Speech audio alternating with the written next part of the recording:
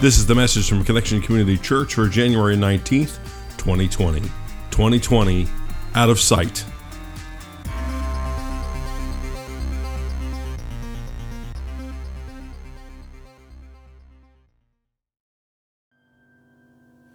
Well, good morning, Connection Church. Isn't this just a glorious day to be part of God's kingdom? Amen? Amen. Amen. So this month our theme is 2020, not only celebrating the year, but focusing on seeing things clearly. And so this morning we're going to be talking about out of sight. Good morning, Connection Church. My name is Carrie Jones. I'm Alan Jones. And we are two sinners who have been saved by the grace of our Lord and Savior Jesus Christ. Amen. Would you pray with me, please? Almighty God, thank you so much for today. It's no accident that any one of us are here. You knew that so long ago. And now open our hearts that we might hear your word found in Scripture and that we might be changed and transformed by it. I pray this in the name of the Father and the Son and by the power of the Holy Spirit. And everybody gathered said, Amen. I also want to take a minute to welcome those of you who are joining us online.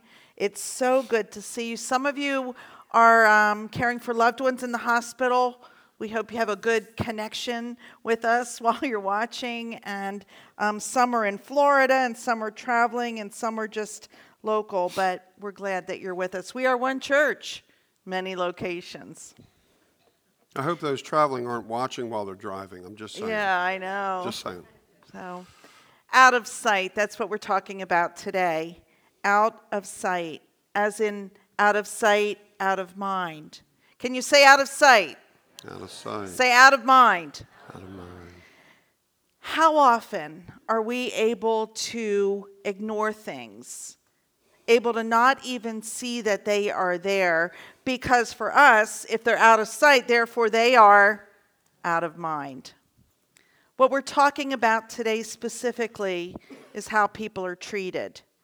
How people who are different than I might be or you might be are treated. When people aren't treated right, when people are treated poorly with hatred because they're different. And those differences come in a wide variety of ways. We allow things like religion and race and gender and sexual orientation and nationality and political beliefs, and I could keep on going. Age. We allow those things to separate us, and they also bring fear in, because if people are different than me, I might be a little bit afraid, and we stand against that in the name of Jesus. If all too often, if we are not affected directly, then we don't realize the damage that this whole thing has done. Out of sight, out of our minds. And so we just put these blinders on and keep on going. So let me give you an ugly example of this that just happened this past weekend at the youth rally in Ocean City. We were told that a young lady, a participant in the rally, asked someone the time. And the person responded by saying they didn't give the time to, and then used a word that I can't use this morning because, as Webster shares, it refers to almost certainly the most offensive and inflammatory racial slur in the English language.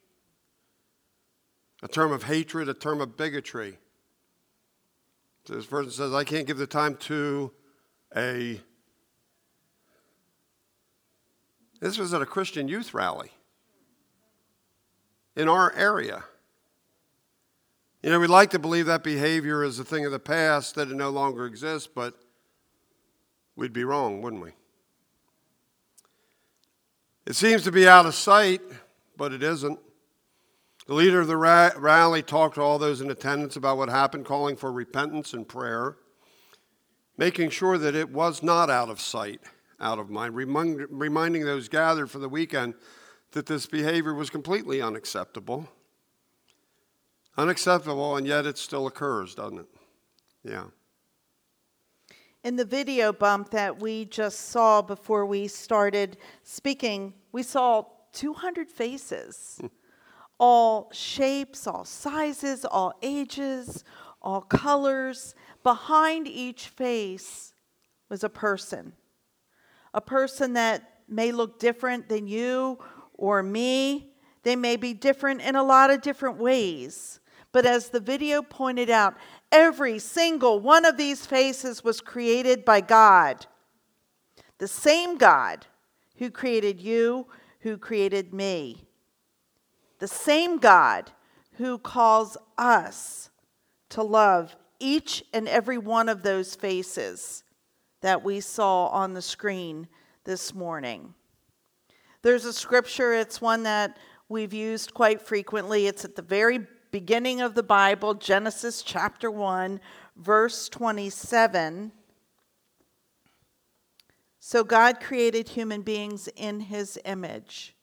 In the image of God, he created them. Male and female, he created them. So God created us male and female. In God's image, God created us. You know, there's been a lot of debate over the years as to what it means, created in God's image. Perhaps it's the capacity to love unconditionally as God loves us. Perhaps it's the capacity to forgive as God forgives us. Perhaps it's the divine spark of creativity as God is the all-time creative one. We're not absolutely certain what it means to be created in God's image, although we have an idea, but we do know what it doesn't mean. It doesn't mean that God created me to hate you because you look different from me, think different from me, act different from me, maybe even believe different from me.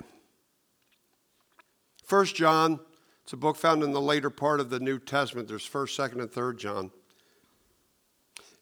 In that book we find that we're told God is love. Say it with me, will you? God is love. It's a really simple sentence, isn't it? But it just speaks volumes. Say it again. God is love. And the God of love does not create life in his image for the purpose of prejudice and bigotry.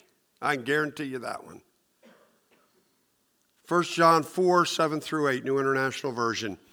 Dear friends, let us love one another, for love comes from God. Everyone who loves has been born of God and knows God. Say this last line with me. Whoever does not love does not know God, because God is love. Connection Community Church is part of the United Methodist denomination. And for a lot of years, there's been disagreement. You may have been reading this in the news or on Facebook, but it did not just start. It's been going on for like 40 some years. There's been a lot of discussion and division over truth as we see it in Scripture, and particularly around same-sex marriage and ordination. Now, we've always been theologically conservative, and so it's been a challenge for us over the years, and for the Methodist Church in general, as the pendulum has swung to being a lot more progressive. As we shared a couple of weeks ago, it appears that the United Methodist Church is headed toward a separation.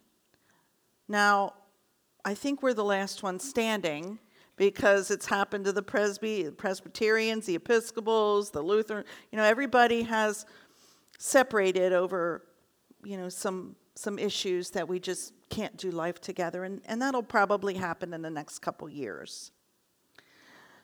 We think that it's a good thing, that it's time and we can be good and do ministry together. The challenge, though, for everyone involved, no matter where we are on this spectrum, the challenge is to continue to love and honor and respect one another despite our differences. To not bring hatred, to not bring bigotry, to not bring judgment into this picture, and to not assume someone hates just because they see things differently, because that's what happens. If I don't see things one way, there might be an assumption that I just hate a person, or we've all come against that, and that's absolutely not the way it should be or what we're called to. So several years ago, we came across a statement by Rick Warren, who's the senior pastor of Saddleback Church in Lake Forest, California. And we wholeheartedly appreciate and agree with what Pastor Warren shares. This is what he wrote. Our culture has accepted two huge lies. The first is that if you disagree with someone's lifestyle, you must fear or hate them. The second is that to love someone means you agree with everything they believe or do. Both are nonsense. You don't have to compromise convictions to be compassionate. In the Bible, in the book of John, John's in the New Testament, it's Matthew, Mark, Luke, and John. They are about the life and the ministry of Jesus. We want to share an often quoted story. Jesus is in a place called Samaria. He's resting by the town well. The time is about noon. It's really hot, and a Samaritan woman comes to draw water from the well. Now, that's unusual that a woman would come out in the heat of day. They usually came out at the end of the day when it was cooler. Jesus asked this woman for a drink, and she's pretty surprised by this because Jews and Samaritans have hated each other. That's just the way it was. And in addition to that, in that particular culture at that time, it was not appropriate for a man to talk to a woman in public. And so here we have Jesus. He's crossing over two, not one, but two very strong cultural boundaries in order to share the good news with this woman who's drawing water from the well that day. I'd like to read to you from John chapter 4, verses 16 through 18. Jesus told her, "Go, call your husband and come back." "I have no husband," she replied. Jesus said to her, "You are right when you say you have no husband. Fact is, you've had 5 husbands, and the man you now have is not your husband. What you have just said is quite true." Many Bible commentaries suggest that the reason the woman is going to the well at noon in the heat of the day when no one else is there is that she's been ostracized by the people in the town, especially the women, due to her many marriages and her current living situation. She's on the outside looking in, or has been, due to the choices she's made. And yet here is Jesus not condemning her, but talking to her about water, about the living water that he offers, the living water that will permanently quench her thirst, that will give her eternal life. She mentions the Messiah in their conversation, and Jesus tells her she's looking at him. She's talking to him. Boy, that must have been great to see the expression on her face, huh? Well, when she hears that, she leaves her water jar and goes back to town. The well's kind of outside of town because it's where they water animals and stuff. She goes back into town, sharing with those in town what just happened. She wonders, she asks them, could this be the Christ? Could this be the Savior we've been waiting for? And they then come from town to see him. And Scripture tells us many believed because of this woman's testimony. The testimony of someone that's been ostracized, someone they had stayed away from, someone who for the most part had been forced out of sight, out of mind. And yet, through the love of Jesus Christ, not the condemnation, by the love of Jesus, she came to believe, and through her, others came to believe as well. Wow. She's no longer out of sight, is she? No. See, the love of Jesus overcomes our differences, overcomes our prejudices, overcomes our judgment of others.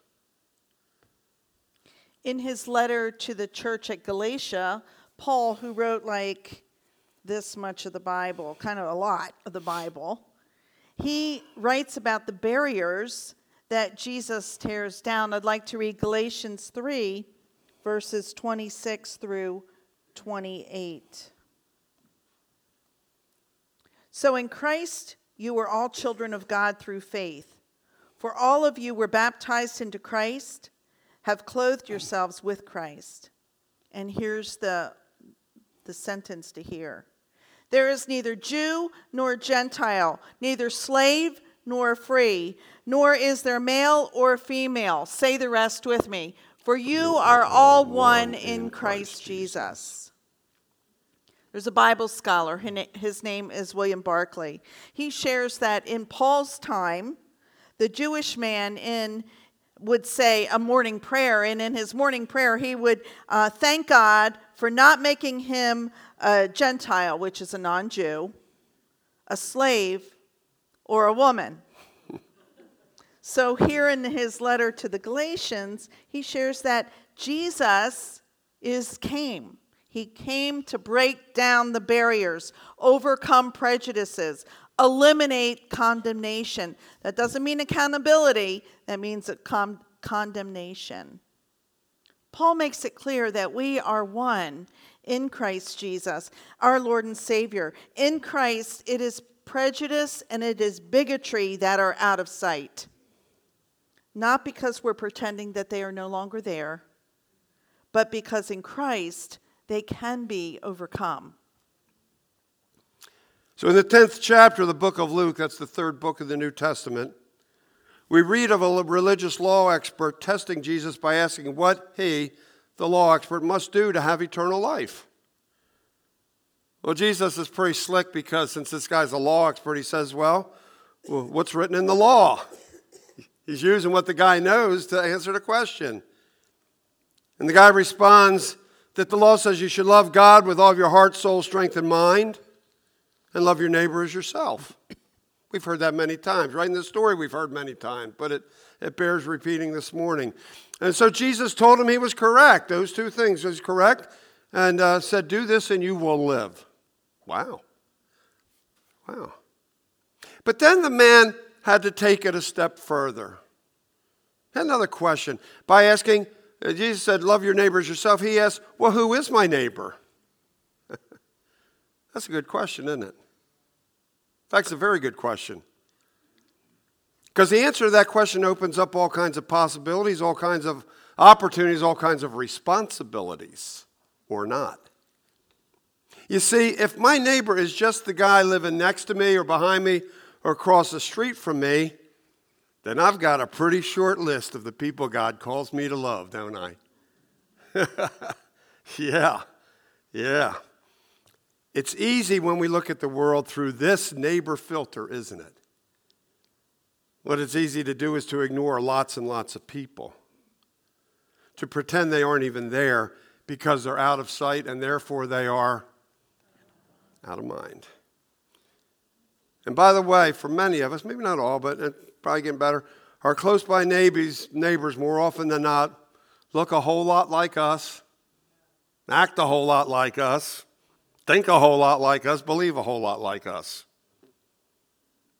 The people who are different from me and therefore often treated different from me, I don't have to be concerned with, do I? Because they aren't my neighbors. That's true if I use this definition of neighbor that I just used, next door, behind, across the street. Little tiny definition. And I think that's what the expert in the law was counting on. Perhaps some of us count on that as well.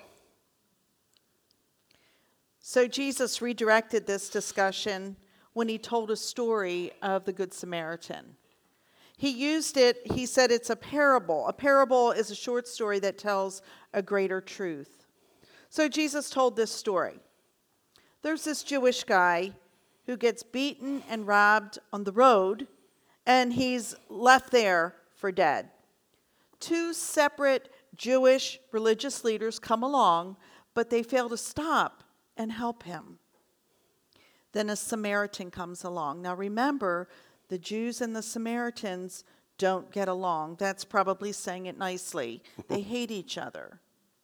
And the Samaritan man stops and gives aid, unlike the two Jewish religious men. In fact, he takes the man to an inn. He pays the innkeeper for his night's stay and also gives extra money for his medical expenses. Then Jesus asks the expert in the law, and so he finishes his story and he looks up at him. Can you just imagine? The room was probably super quiet and everybody's probably getting a little bit antsy because Jesus asked the expert in the law which of the three men were truly the neighbor of the fallen man. And he responded, the one who had mercy on him. Jesus said, go and do likewise. That doesn't sound like, hey, how about if you think about? This is like go. It sounds like a command to me. Go and do likewise. In other words, broaden your definition of neighbor to the point where it includes everyone, even those we don't know, even those who are different than us, even those who we may not even like. If we follow Jesus, if you are a Christ follower, we can no longer say, not my problem, not my responsibility, it's not my neighbor. We can't say that if Jesus is truly in our hearts and if we're living out our Christianity the way we're supposed to. Every last one of us, we can't say out of sight, out of mind. We're all neighbors. Hey, neighbor. You know, we live in a world that's pretty messed up most of the time. Can I get an amen on that? Yeah, pretty messed up place. Ever since Adam and Eve took a bite of that fruit, things on earth have been anything but paradise. And that's especially true when it comes to how we treat each other. Especially how we treat those who are different from ourselves.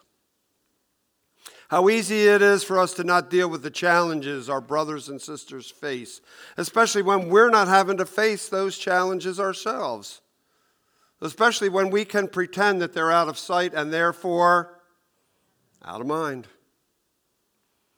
How easy it is to dislike someone, distrust someone, disengage from someone just because they don't look like me, think like me, worship like me, believe like me. How often is it that we hurt someone, take advantage of someone, ignore someone in one way or another? Racism, sexism, ageism, you name the ism, there's plenty of them. All these things work to separate and divide us rather than bringing us closer together. And you know, Satan loves all this. It's part of his steal, kill, and destroy campaign. What Jesus talked to us about in John 10:10, that Satan steals, kills, and destroys, steals our joys, kills our dreams, destroys our lives. Satan uses separation from one another to help carry out his campaign. I love Connection Church. And as I look out and I see each one of you, I am so thankful that we are growing in our diversity. We need each other. We need each other to help understand each other, to break barriers, to take the fear out. We need each other. I'm grateful for all of you, and especially those of you who have come into our congregation and you're risking to be you. We love you. And I'm going to say, may God slam our doors shut if we ever behave in a way that is contrary to God and don't value people as God created each one of us. We have a mission together, every one of us, if you claim Connection as your home, together to connect people with Jesus and the new life he offers. And oh, what a difference it could make in our community, in our workplaces, in our schools, in our homes, if we each took that responsibility, linking arm in arm, trying to make a difference, to just blow the differences and the barriers up. God needs each one of us to do that. It's why we need Jesus. We need Jesus to save us from ourselves. Jesus, the sacrifice of all sacrifices, to pay the price for the sin that we cannot pay for ourselves. It's Jesus who brings us together, and it's Satan who divides us. It's Jesus who helps us love one another and try to understand each other, no matter where we are.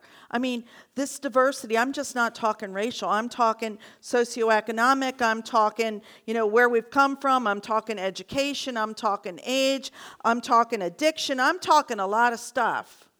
And God has put us all together, and it is beautiful. And we have such a great opportunity to share with others that it's Jesus and it's Jesus alone that helps us and guides us so that we can all be neighbors together and help show that out in a hurting and messed up world. Mm. Jesus calls us to say everyone's our neighbor, the ones we see, the ones we don't see, even to the ends of the earth. And some of us are getting ready to go to India in a couple weeks, and some are going to Africa at the same time, and we're going to just take the gospel to the ends of the earth. So just take a second, because see, we get to stand up here and say, just look around at how different the people around you are from you. It might be age, it might be color of hair, or lack thereof. Might be gender, might be a disability. Disability, might be different ability. It might be skin color, it might be, a lot of variety in there. God's very creative. Absolutely creative. Glorious thing. Tomorrow we set aside the day to remember Reverend Dr. Martin Luther King Jr. Reverend Dr. King worked tirelessly to tear down a barrier that separates us, to help us see that we're more alike than we are different, to help us imagine a world in which our differences no longer separate us. On August 28, 1963, that's over 56 years ago now. Wow. He was giving a speech during the March on Washington for jobs and freedom.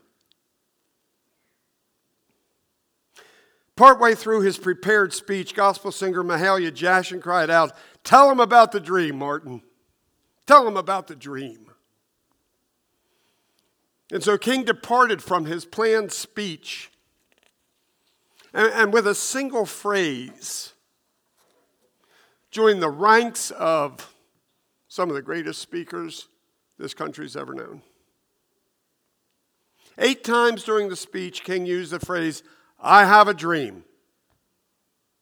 You're probably familiar with that phrase because of that speech. I have a dream, painting a picture of an integrated and unified America for those in the audience that day and everyone who's heard it ever since. Among the most quoted lines from that speech that day is this. Says, "I have a dream.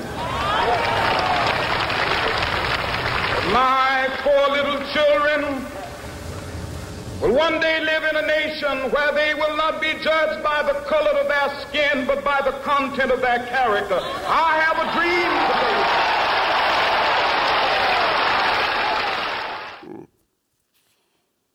We still have that dream. We have that dream. It's not yet fully been realized as evidence of what happened last weekend at the youth rally. But we pray that we're a little bit closer, maybe a little bit closer than 56 years ago. And we look to Jesus as a community of faith as the one who can bring us together, the one who can help us not let our differences come between us. And while we're looking to Jesus, he's looking to us.